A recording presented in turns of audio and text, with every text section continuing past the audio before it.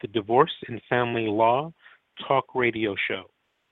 The effects of divorce, especially when the divorce involves children, last far longer than the divorce process itself. The consequences of marital dissolution can affect all members of the family and can last a lifetime. You've got questions, we've got answers. Family law legal experts answer your questions about divorce, kids, money, property, custody, spousal support, and more. Today is December the 21st. It's Wednesday evening, and I'm attorney Vince Davis, and I'm on with attorney Dan Knowlton. Dan, good evening. Good evening, Vince. Nice to be with you. Nice to be with you also. It's been a while since we were able to do a live show, so we're back this evening, and we're going to be answering questions about custody and about visitation. And we're going to try to cover some of the basics about custody and visitation tonight, Dan. But before we get to that, I would like to talk, I'm a big Brad Pitt fan and a big Angelina Jolie fan, and, they're getting divorced. Have you heard anything about going on in the news about Brad or Angie? I've heard a little bit, and that is that recently his motion to seal the papers in the divorce case were denied, or the family law case, I should say. They were denied on December 7th. And that's similar to a custom of rulings that has been handed down since the Burkle case. In Burkle, Burkle was the owner of like Safeway and some other major food stores. He tried to have his divorce papers sealed, and the court declined it. And since then, a number of cases have been refused. The judges have refused to seal them. And apparently, his motion to seal, Brad Pitt's motion to seal the papers, was denied for the same reasons. And that is that the public has a right to have information about court proceedings. Additionally, did you have something there, Vince? No, go ahead. Additionally, what? Additionally, Brad has apparently made some attempts to get more monitored visits. He has been relegated to supervised visitation, and he's asked to have more visits. He was, I think he had, he has 6 children, and he was asking for more visits with them. And it's reported that he's been cleared by the FBI and the DCFS, the Department of Child and Family Services, of any child abuse charges, so that helps his situation considerably. And there was some talk about a fight that happened while he was aboard an air flight on his plane, and that seems to be the grounds for the controversy about his supervised visitations recently. And apparently that flight happened some time back. That's about what I've caught of the recent events in the Pitt matter. Have you heard anything Dan, more? Just today, there came out an article in an online magazine called Hollywood Life, and it's by Bonnie Fuller. And she has an article that says Brad Pitt begs Angelina Jolie for just 5 hours with kids for holidays. Will she allow it? And the article goes on. It says, poor Brad Pitt, the devastated father of 6, is reportedly asking Angelina Jolie to let him have a few extra hours with their children over the holidays. But will she budge in the spirit of Christmas? Brad Pitt, 53, is so desperate to see his children on Christmas that he's even invited over his estranged wife, Angelina Jolie, 41, in hopes that they can spend the day together, reports In Touch Weekly. This even went completely against advice from his legal team, the reports claims, but he wants to see his kids, Maddox 15, Zahara 11, Pax 13, Shiloh 10, Vivian and Knox 8. So badly he didn't care. Unfortunately, Angelina just kept turning him down, a source shared with the outlet. Brad is stunned by the lengths to which Angelina is going to seek revenge against him, the source added. So sad. On top of Brad not being able to see the kids for Christmas, it appears he also wasn't able to see them on his birthday, December 18th. First, Angelina was spotted out with her daughter Shiloh shopping on Brad's birthday, showing that at least one of the children was definitely not with their father. Then HollywoodLife.com exclusively reported that Brad spent his big 5-3 having a mellow dinner with some of his nearest and dearest friends, though unfortunately none of his children were in attendance. Such a bummer. For now, it isn't clear that Brad and Angelina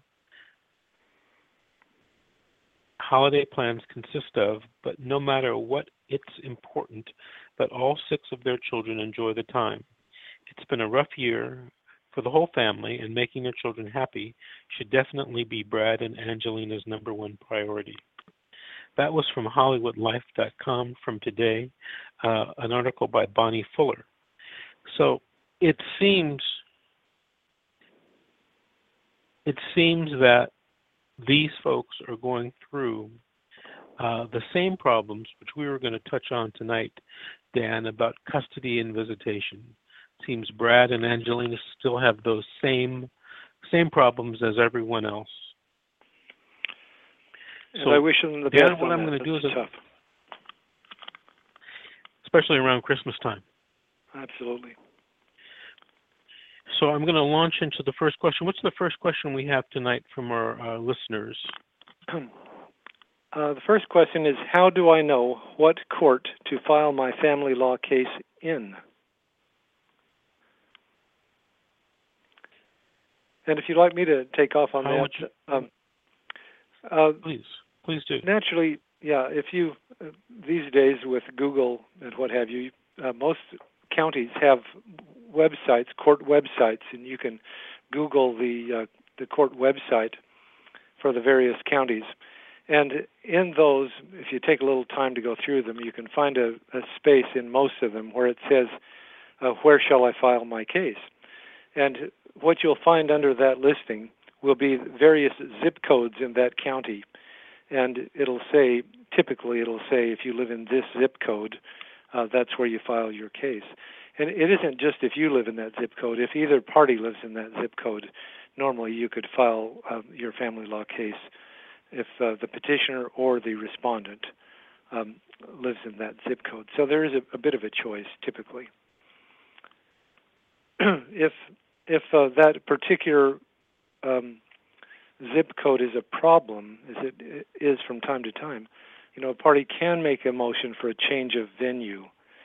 And that is a motion to the court to ask the court to order it to the other place where it might have legally been filed. Say, instead of the petitioner's residence, to the respondent's zip code of residence. But if you do that, you'd have to have good, sound legal reasons for it. And if a motion is made for frivolous reasons, the court can order, and often does order, attorney's fees to be paid by the party who made the frivolous motion for change of venue. So people don't make change of venue motions as readily as they did, 20, 25 years ago. They're fewer now. Did you have anything on that, Vince? Yeah, Dan, let me ask you something. Let's say I live in Pasadena, 3 blocks from the Pasadena courthouse in Los Angeles County. Do I have a choice of filing my case in Pasadena or in Los Angeles, downtown? Well, I'm not as experienced in Los Angeles as I'd like to be. I haven't been here a long time. But my understanding is that you could file it in either the central Stanley Mosque court, or you could file it in the Pasadena court, and that it could be readily transferred. Now, correct me if I'm misunderstanding that. Oh, no, you're absolutely right. And what I want to tell our listeners is the place where you should file or where you can file is determined by the local rules in the particular county that you live in here in California. And it's always good to speak to a lawyer and perhaps, getting some first initial consultation, as we give, Dan. You can get that information from, just consulting with a lawyer where you should file your case. A lot of attorneys favor filing cases downtown. A lot of attorneys favor filing it in your local jurisdiction. It just depends on the attorney that you have and their experiences. Right. Dan, our second question is, what are the factors in deciding the child's standard of living? Well, I'd like to compare this with the standard of living, since that is the wording used, the standard of living factor that's used in marital standard of living when you're talking about spousal support. In spousal support, the court often is required to go through what the marital standard of living is for the parties as a factor in evaluating the needs of the spouses for spousal support after the trial. And these days, of course, the main consideration they have is what the income of the parties is, and sometimes they'll use the older classifications of just middle income or lower income, middle class, lower middle class, that kind of thing. But in the child's standard of living, that basically is the doctrine of the child's station in life, is how that is altered from the marital standard of living. And that principle is that a child is entitled to live at the station in life that his parents live in, or his parents are capable. One of the sayings in this area is that the child gets to ride the escalator of the income, or the escalator of the career of his parents, all the way to the top, is one of the doctrines. And so the child does get to have a luxurious standard of living if his parents have that kind of a standard of living. That's his or her station in life. Now, that's not an absolute factor. The needs of the child and the best interests of the child are very paramount. And sometimes the needs of the child are far exceeded by the ability of a wealthy or very well-off parent. So if the reasonable needs of the child would be exceeded by the guideline of the high-income parent, there is case authority that the court can order lower than what the guideline, the computer-generated factors, would dictate. And that is the marriage of Kerr is one case that has upheld that. And more recently, a case called SP versus FG is quite interesting. In that case, the father had a yearly income, an annual income of $4 million.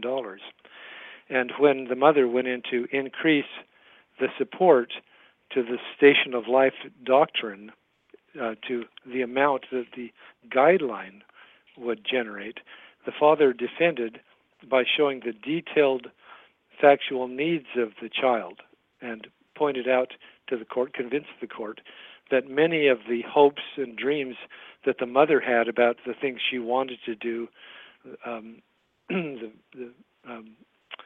various classes that she wanted the child to attend and the various things she wanted to buy for the child, that if they had no foundation in fact, if they were unsupported in fact, that the court could decline them. And the court did in that case, and the Court of Appeals upheld a lower ruling to the mother, despite that very high income of the father. So the needs of the child can be considered strongly.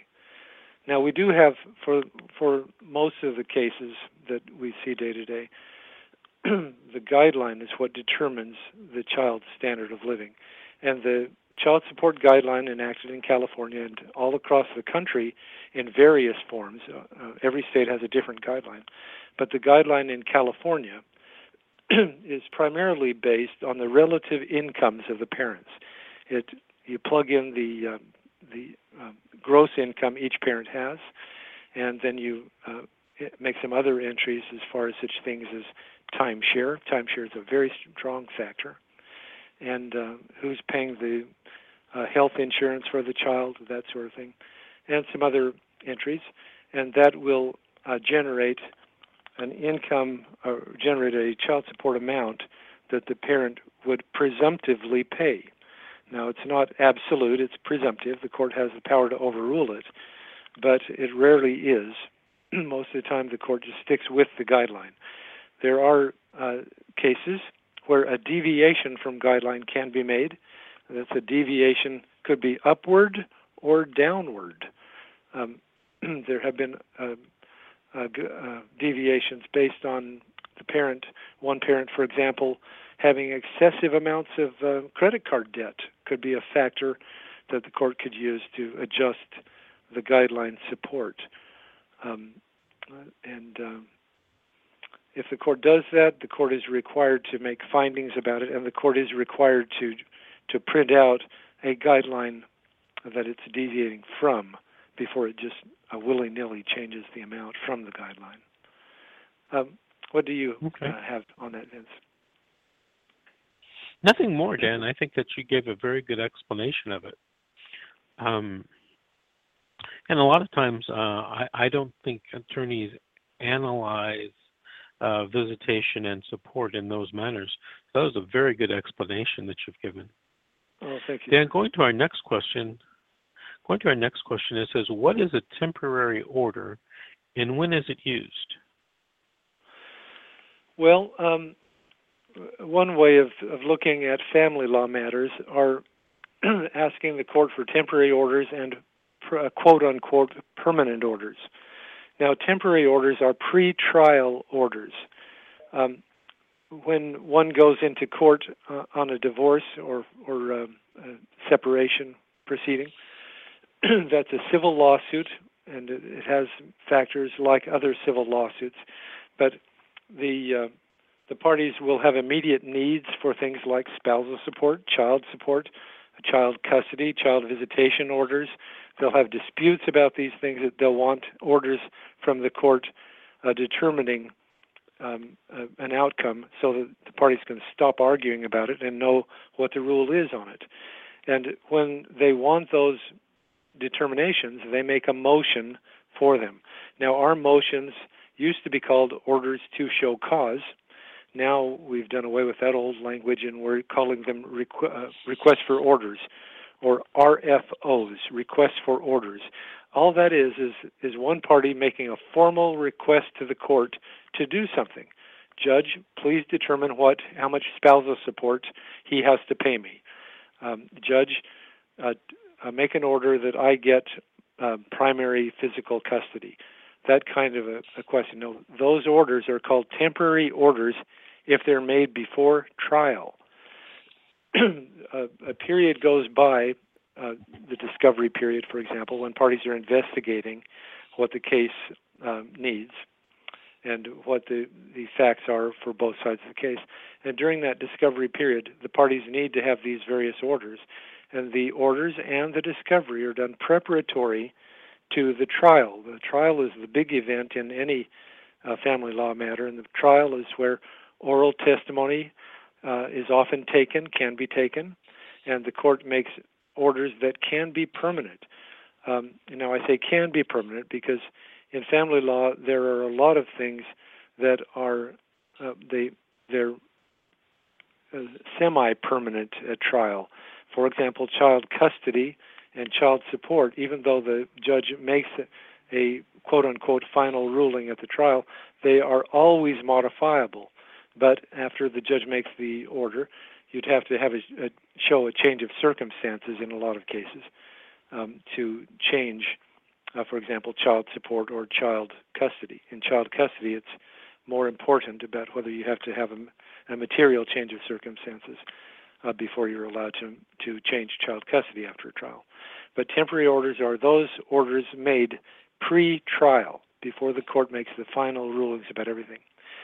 And now another exception to this idea of permanent orders at the trial is spousal support. We call spousal support, sometimes we call it permanent support after the trial, but spousal support is rarely permanent. It can be modifiable in the proper circumstances. There are some limitations about modifying spousal support, and spousal support oftentimes terminates after a certain period of years, or it has a step-down, a Richmond order, after a certain period of time if the judge has ordered it that way. So while we call it permanent spousal support, it really is just post-trial spousal support. It may or may not be lifelong.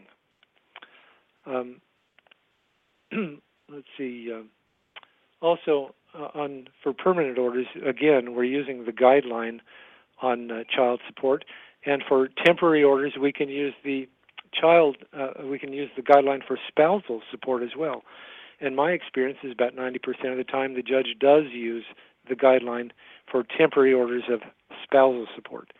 Spousal support, for those who haven't heard of it much, is the same thing as what they call alimony in other states.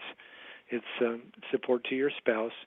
And if you go in on a temporary order, the judge runs a guideline typically, and the guideline will show what the temporary child support and spousal support would be. At trial, however, the judge is forbidden by law from using the guideline to determine spousal support.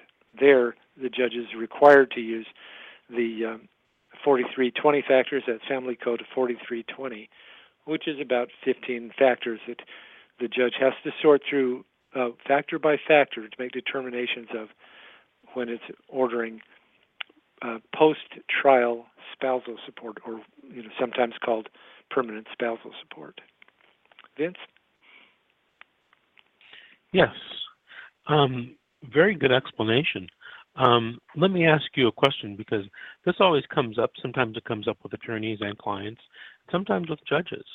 Let's say that today we got a temporary order regarding custody and visitation. And let's say a month or two goes by. Can either party, and we're pre-judgment, pre-trial, can either party file another RFO to change custody and visitation? And what is the standard if they do? Well, if we're pre-trial, there probably has not been a Montenegro order. Montenegro is a case that held that if the parties did not intend at their hearing on custody that it be a permanent and final order, then it normally would be a order that can be changed without having to prove a material change of circumstances. There are, I should say, the general rule for changing a child custody or child visitation order that has already been made. The general rule is that you need to show to the court, you need to prove to the court that there has been a material change of circumstances that has happened, requiring or causing the judge to have good cause to reevaluate the custody situation. There are some exceptions to that, and the biggest exception, the most common one, is if the custody order was a stipulated custody order. If it was stipulated, even last week, if you went in and you stipulated to a certain custody order for Johnny and Lucy, and then you change your mind and you wanted to file another one next week, well, you might have a hard time explaining to the judge why the first one was wrong and why you think this one is better now, but you don't have an obligation to prove that a change of circumstances has happened because the first one was stipulated, a stipulated order. Now, a second exception to it is where you're making a change in a joint physical custody situation. Now, a joint physical custody situation could be, the parties having 50-50%, and one parent wants to go in and have an extra day, change it to a 60-40 or something like that. In that situation, there's been a case at Birnbaum, I think it is, that says that if you're just going in for a modification in a joint custody situation, that it's not necessary to prove a material change of circumstances. What you need to, you don't have that obligation to prove. You just have to prove that it's in the best interest of the child for that change. So that's one less hurdle that you'd have. Another situation where you don't have the material change of circumstances requirement is in a domestic violence restraining order. And there have been cases holding that that's not required if the custody order was made in a DV restraining order, domestic violence restraining order situation. So those are three, and some commentators feel that those exceptions have essentially eaten up the rule, so that the rule of requiring material change of circumstance in child custody has become more the exception. Did I answer the question you were seeking? Very good. Yes, you did. Very good. Very good. The next question says, what is the difference between physical and legal custody? And when would a parent want either type of custody?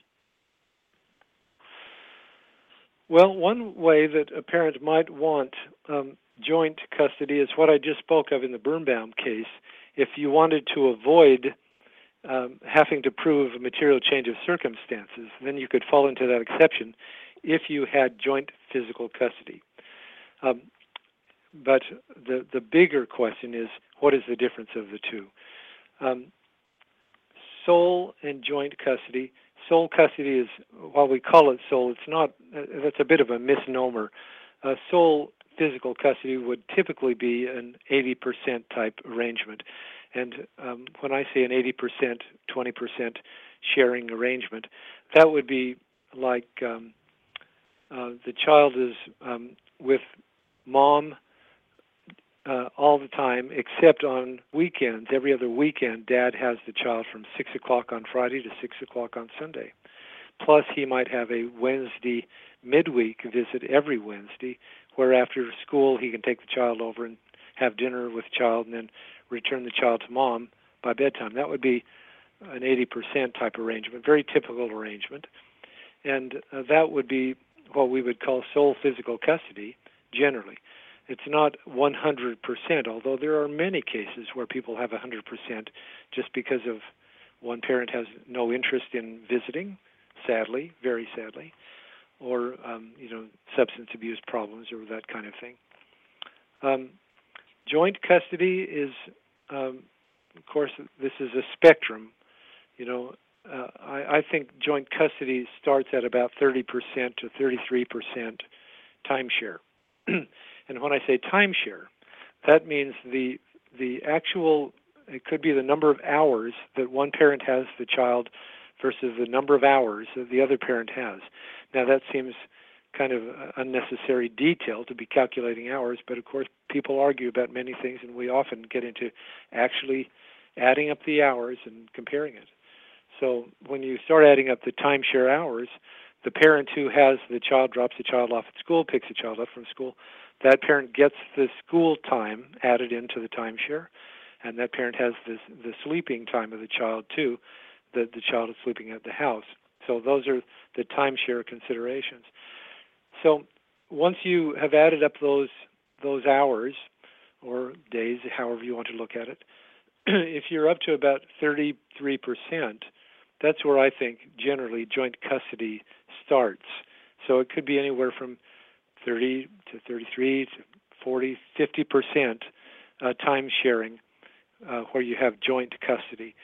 Now, the biggest advantage in having joint custody is if, aside from the obvious of being able to share time with your children and being able to raise your children and contribute to their lifestyle and their values and their education, aside from that, from a tactical point of view, there's a big advantage of having joint custody because if the other parent has sole physical custody, that parent has a presumptive right to be able to move away if they can convince the court that they're doing it for reasons other than just trying to frustrate the visitation parent.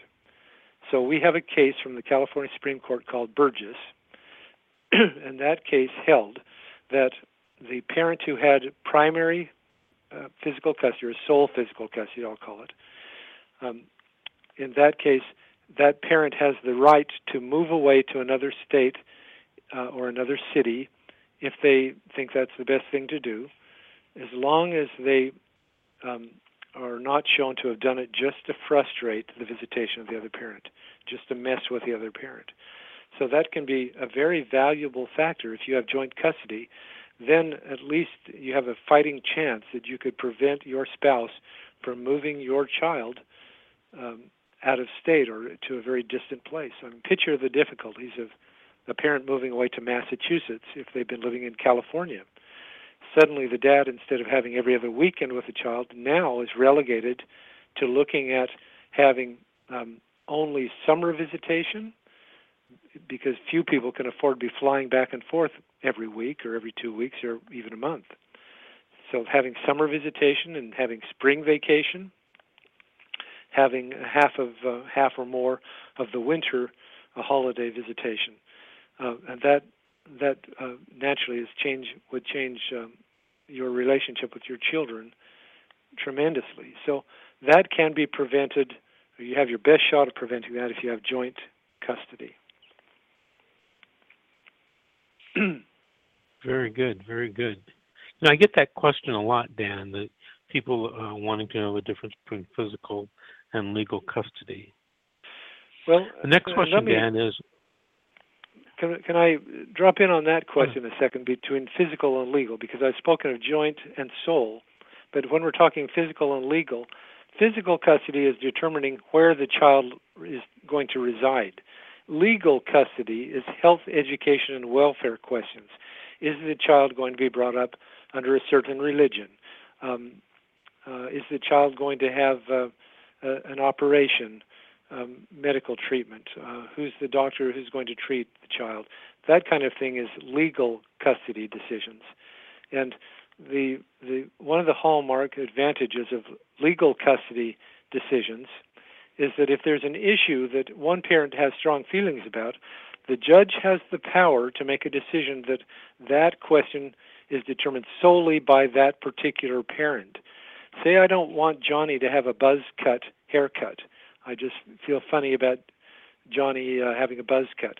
And I point that out to the judge. The judge can say, well, as far as you guys can determine jointly, whether he's going to be brought up Protestant or whatever, or have this kind of medical treatment. But as far as having his haircuts, Dad's going to make all decisions about haircuts. So that's one of the points to an advantage in legal custody. Go ahead, Vince. Mm-hmm, mm-hmm. I just need to throw that in. Our next question. Oh, no, thank you. Our next question is, what is the difference between, well, you talked about sole and joint custody already. So I'll go to the next question. How does the court decide what parent gets more custody or visitation? And when does a parent have to have, quote, supervised visitation, unquote? Well, that's the golden question in all those heavily disputed custody cases. The primary factor in all custody and visitation decisions is the best interest of the child. The best interest of the child. The court doesn't care what's most convenient for the parent so much. The court doesn't care much about what the financial impact on the parents is going to be, not nearly as much as what is the best interest of the child in any of these questions.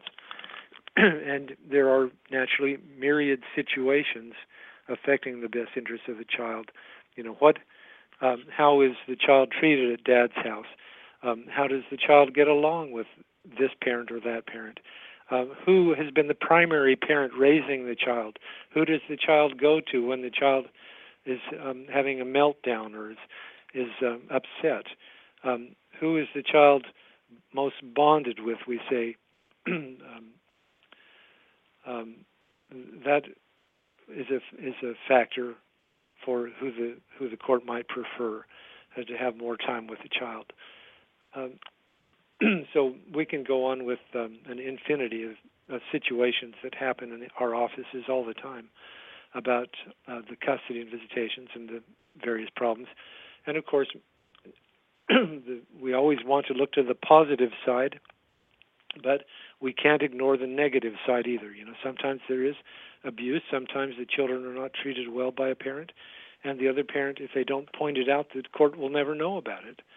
So those factors do have to come up.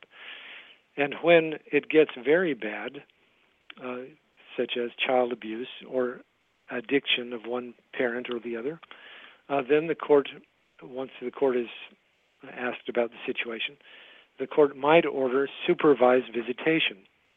And supervised visitation can be of several different types. Say the child has been abused, or one parent is an alcoholic and has a serious problem. Then it could be a supervision regimen determined by or monitored by a friendly third party, a trusted aunt or a trusted uncle, or just a relative that both parties think is a suitable, trustworthy person to make sure that, say, dad, doesn't come to the visitation drunk, or that he doesn't, if he's addicted, that he doesn't take the child off into some dangerous situation. So that supervisor has the power to halt the visitation if those kinds of things happen. So that's the lightweight type of visitation. But oftentimes we have institutional supervised visitation where an agency is required to supervise the child visitation, and one parent or the other is made to pay for it. And of course, that has a strong, harsh effect on visitation sometimes if a parent has to pay to see his or her own child for an hour or two, have to pay a supervisor for it and have to travel to the supervisor's location. So that's what we have to deal with when situations get bad, so that parents do have frequent and continuing contact with the kids. Vince, I know that you've taken many situations of that. Oh, I do. There's supervised visitation always pops up in family law cases, difficult family law cases, and also in the juvenile dependency court setting. And it's usually one of the big issues for me is, when you have supervised visitation, what the frequency and duration of those visits going to be, is going to be. So, for example, frequency, how many times a week are they going to have the supervised visitation? And then the duration, how long is each visit going to be? And depending on who I represent and what type of case it is, there are many, many different arguments regarding supervised visitation, frequency, and duration. Right. Dan, and I earlier think Go ahead. No, you think what? Well, I think one of the toughest situations we face is when a parent requires supervised visitation and the other parent has moved out of state. That makes it very difficult because if the parent wants to visit the child out of state, then you have to have the supervision in that other state where the child is. And that makes it a real nightmare sometimes, and people sometimes unfairly try to take advantage of that situation. So now, you mentioned out of state. How does a parent get out of state? I mean, how do they move from Los Angeles County to, New York? Well, there's three different ways that I see in general. Of course, there are variations of everything. The number one way is, and the cleanest way, and the way that generates less problems, the least problems, is to file a motion with the court asking for permission to move out of state. But of course, that's expensive to do. But at least that way, we know that everybody's rights are protected, and we know that the complications are not going to occur because someone's done something unfairly. A when a client comes to me and they say they want to move out of state and they're disinclined to take on doing a court hearing, well, the first thing I ask is, can they get the written agreement of the other parent allowing them to move out of state? And oftentimes they can, if they are if they have a workable arrangement with the other parent. Sometimes they can just get a signed agreement permitting them to move out of state by that parent, and that would be fine. If not, one other thing they can do is they can give a written notice, and I think it requires 45 days advance written notice by certified mail to the other parent, notifying them that they intend to move out of state. And when that notice is sent out and the other parent opposes the move, then of course that parent, the reason the 45 days are there is so that that parent can go into court and file his or her RFO, the request for order, asking the judge to prohibit the parent from moving out of state or to change the conditions of the visitation or set forth conditions for how that out-of-state visitation will occur. That, I think, is the general options that a person has. Mm-hmm. Are those types of cases difficult? I mean, are there 730 evaluations involved? Absolutely, they can be. And, of course, a 730 evaluation is where a psychologist would make a recommendation to the court about what the psychologist thinks would be the best for the child. Now, that is expensive to obtain a 730 evaluation. And initially, you could ask the other side if they would agree to a 730 evaluation. If they do, fine. You could hire the psychologist to do it. And if not, you could make a motion to the court, an RFO to the court, asking a 730 evaluator to be appointed by the court, and then the court could order it. What a 730 evaluator does is they run a number of psychological tests on the well, first of all, they do what the court tells them to do. The court is required to limit the scope of the evaluation to tell the evaluator what it is that the evaluator is supposed to be looking at. So, but typically what the evaluator does is run psychological tests on both parents and the children, and to see what is the best fit for the choices of the parent and the child. That is, which parent is the best fit for that child given the circumstance of, say, a move away to another state or another city far away. And 730 is the code section of the evidence code, making that individual the court's expert.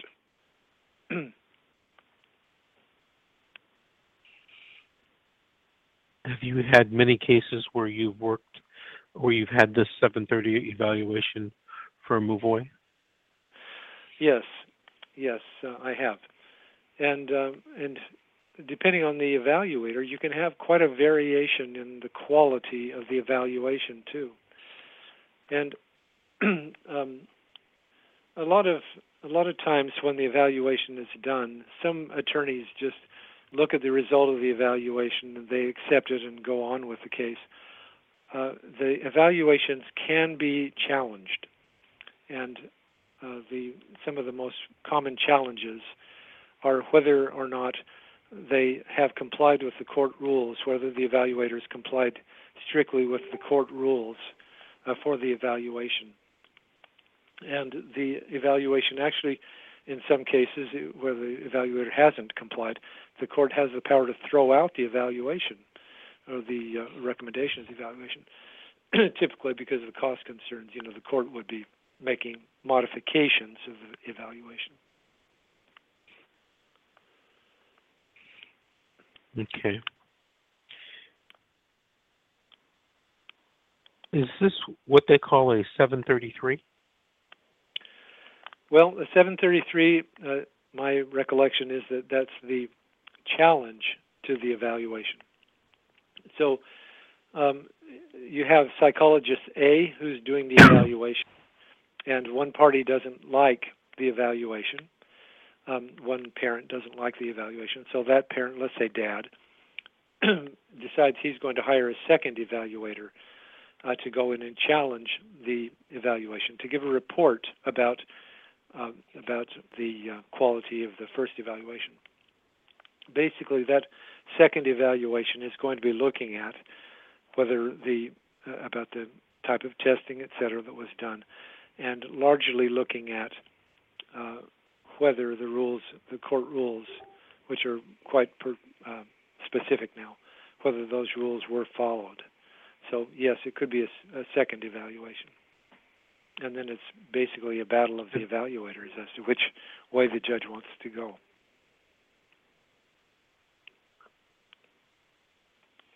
Very good. You know, the next question that we have is, what happens if a parent causes some problems with the court-ordered visitation? An example where a parent refuses to allow the child to visit with the other parent. Well, boy, does this happen every day, sometimes every hour in a law practice. The big thing, of course, one can do is you could bring a contempt case, but that's like using an artillery piece sometimes when you need really just a slingshot or a pea shooter. Contempt, to ask that someone be punished and thrown in jail even because of a visitation problem is an expensive and very angry result sometimes, and we try to avoid that as much as possible. But that is the ultimate big gun that can be brought up with a party ignoring or violating visitation. Equally serious would be that the law does require that the courts order frequent and continuing visitation or access of the parents to the child. So in repeated situations of violation of visitation, you can go to court and ask the judge to change visitation. Judge, if mom is going to cause me so many problems as she has these past few years, I'm willing to give her visitation, so give me custody and take custody away from her, because I'll give her frequent and continuing visitation. Okay, Dad, we'll do that. So that's a big sanction, too. Softer, of course, is that you can go in and ask for make-up time. If someone's taken away your time unfairly, you could go in and ask that the judge order that you get this week and that week time to make up for the time that you didn't get before. That's softer, but sometimes that's just a little too expensive. You can ask for attorney's fees at these various hearings. And we actually have a specific statute that allows the parties to ask for attorney's fees. It's called Family Code 3028. Not only can you ask for attorney's fees when somebody's frustrating your visitation, you can ask for compensation for the expenses caused by that frustration. So if you have got provable expenses that you can prove to the court, that compensation and attorney's fees to the prevailing party can be obtained under that statute. And that, I think, is a powerful remedy for someone who's really frustrating visitation. What about contempt? Well, contempt. Yes, you can get contempt if you prove it. The elements of contempt, you can have someone thrown in jail for 5 days for each count of contempt. Now, typically, the court on the first violation, on the first contempt conviction, is going to give a suspended sentence or summary probation and make the party pay sanctions, attorney's fees. They can make him or her pay attorney's fees and do some county time, what do they call that, work orders, picking up trash along the freeway or what have you as a punishment. So those are some of the lighter sanctions on the first go-round. And that becomes worse at second convictions. and you can have multiple counts, and those counts can add up quite quickly. So contempt can be a very powerful sanction for someone who is really going out of their way to cause problems.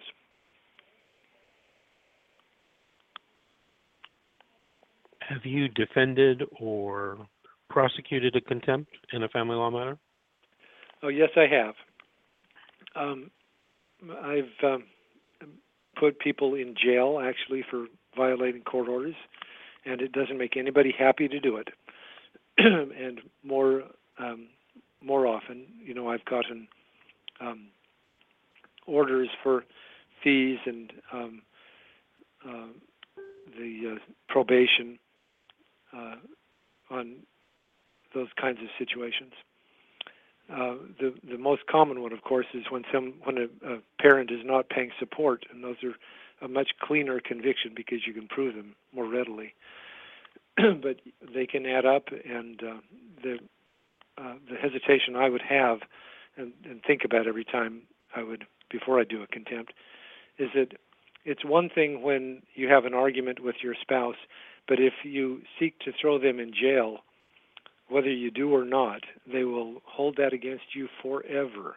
And if you are doing it over child visitation, you can bet an unscrupulous parent is going to make little insinuations and innuendos to the kids about dad trying to throw me in jail or mom trying to throw me in jail, and that is very upsetting for the kids. So contempt is really, in my view, a last sanction, but in some cases it absolutely has to be used. And once you do have a conviction of contempt, it's a powerful remedy in the ongoing family law litigation. When a judge looks in the file for the divorce, when the judge is dividing up the property, the judge cannot help but be affected by seeing that the dad has been convicted of contempt, because he knows that some judge has gone through the scrupulous testing of the elements and the defenses to contempt, and then made a decision to, beyond a reasonable doubt, that dad's guilty. And so he's going to have look at dad a little sideways, on a lot of the other issues. And that can help a lot in settling cases, too. So, yes, it is powerful.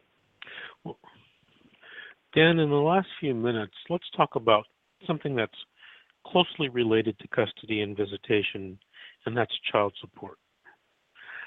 How is child support computed or decided by the judge? Well, it's the relative incomes of the parties and the timeshare factor. Those are the biggest factors.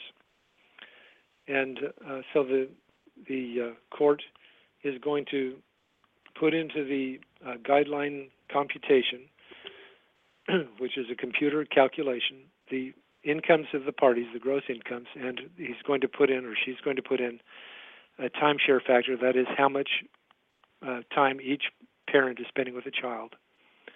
Then the court is going to consider, for example, if one party is paying health insurance, then that party gets to deduct from his gross income in the calculations, essentially, the amount of health insurance that party is paying. And that doesn't have to be the health insurance only for the child. It's the health insurance for that parent's whole family, basically. So that can be a large factor. The court will also consider whether the income is taxable or not. If it's income that is not taxed, that can be a much larger amount of support that he'll or she'll have to pay because they're getting tax-free income. In addition to that, the court will consider as add-ons to the support of half of the uncovered medical expenses that the parent has to pay and half of the daycare expenses. Now, those are the mandatory add-ons. There are also some discretionary add-ons that the court can consider tacking on to the support amount, and those are factors such as education expenses that might be considered, but they're not mandatory. So that's the general outline. Now, of course, there's 1,000 different situations for the types of income and the sharing of the child, the time shares, and maybe one child is with maybe multiple children are with different parents, different amounts of times. That becomes complicated. Maybe we have joint sharing arrangements. There's a myriad of questions that pop up. And then, of course, the deductions that the parents are allowed to take. It's one parent taking head of household, and if they are, then of course they're paying less tax, so they can that will affect their support amount.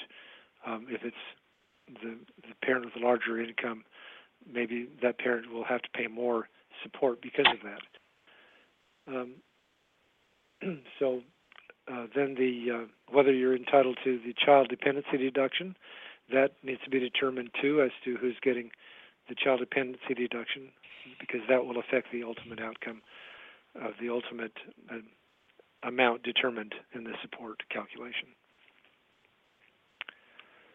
Once support's determined, Dan, can it ever be lowered or modified higher or modified lower? Yes, absolutely. And by law, support has to be modifiable. If we're talking child support, it has to be modifiable.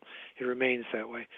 All that you have to do is file your request for order, your RFO, and show the judge that there's been a change of circumstances. Now, that doesn't mean the world is turned upside down. It could just mean that there's been a 10% change in your income, or the 10% change in the other parent's income. That might support a change of circumstances sufficient to recalculate the support.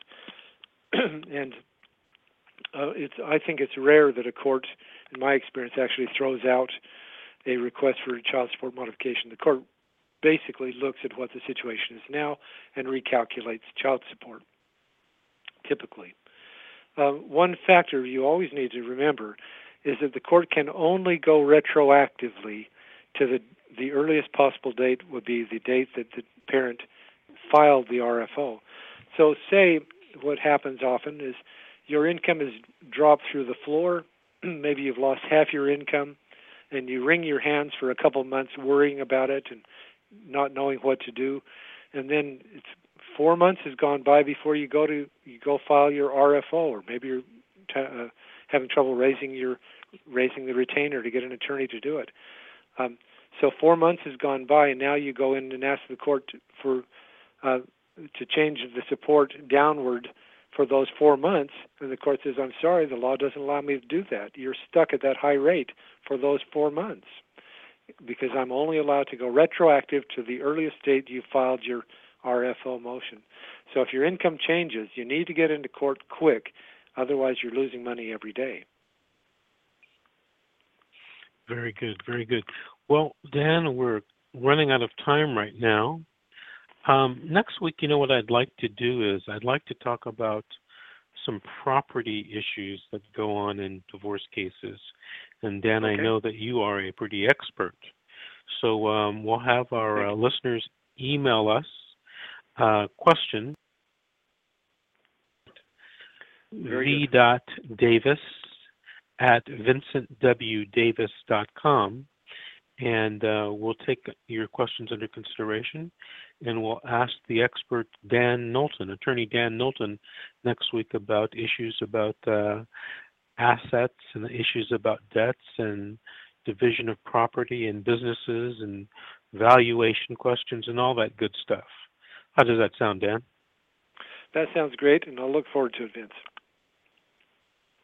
Thank you very much for joining me, Dan, and thank you, the audience, for listening, and we'll see you next week on the radio.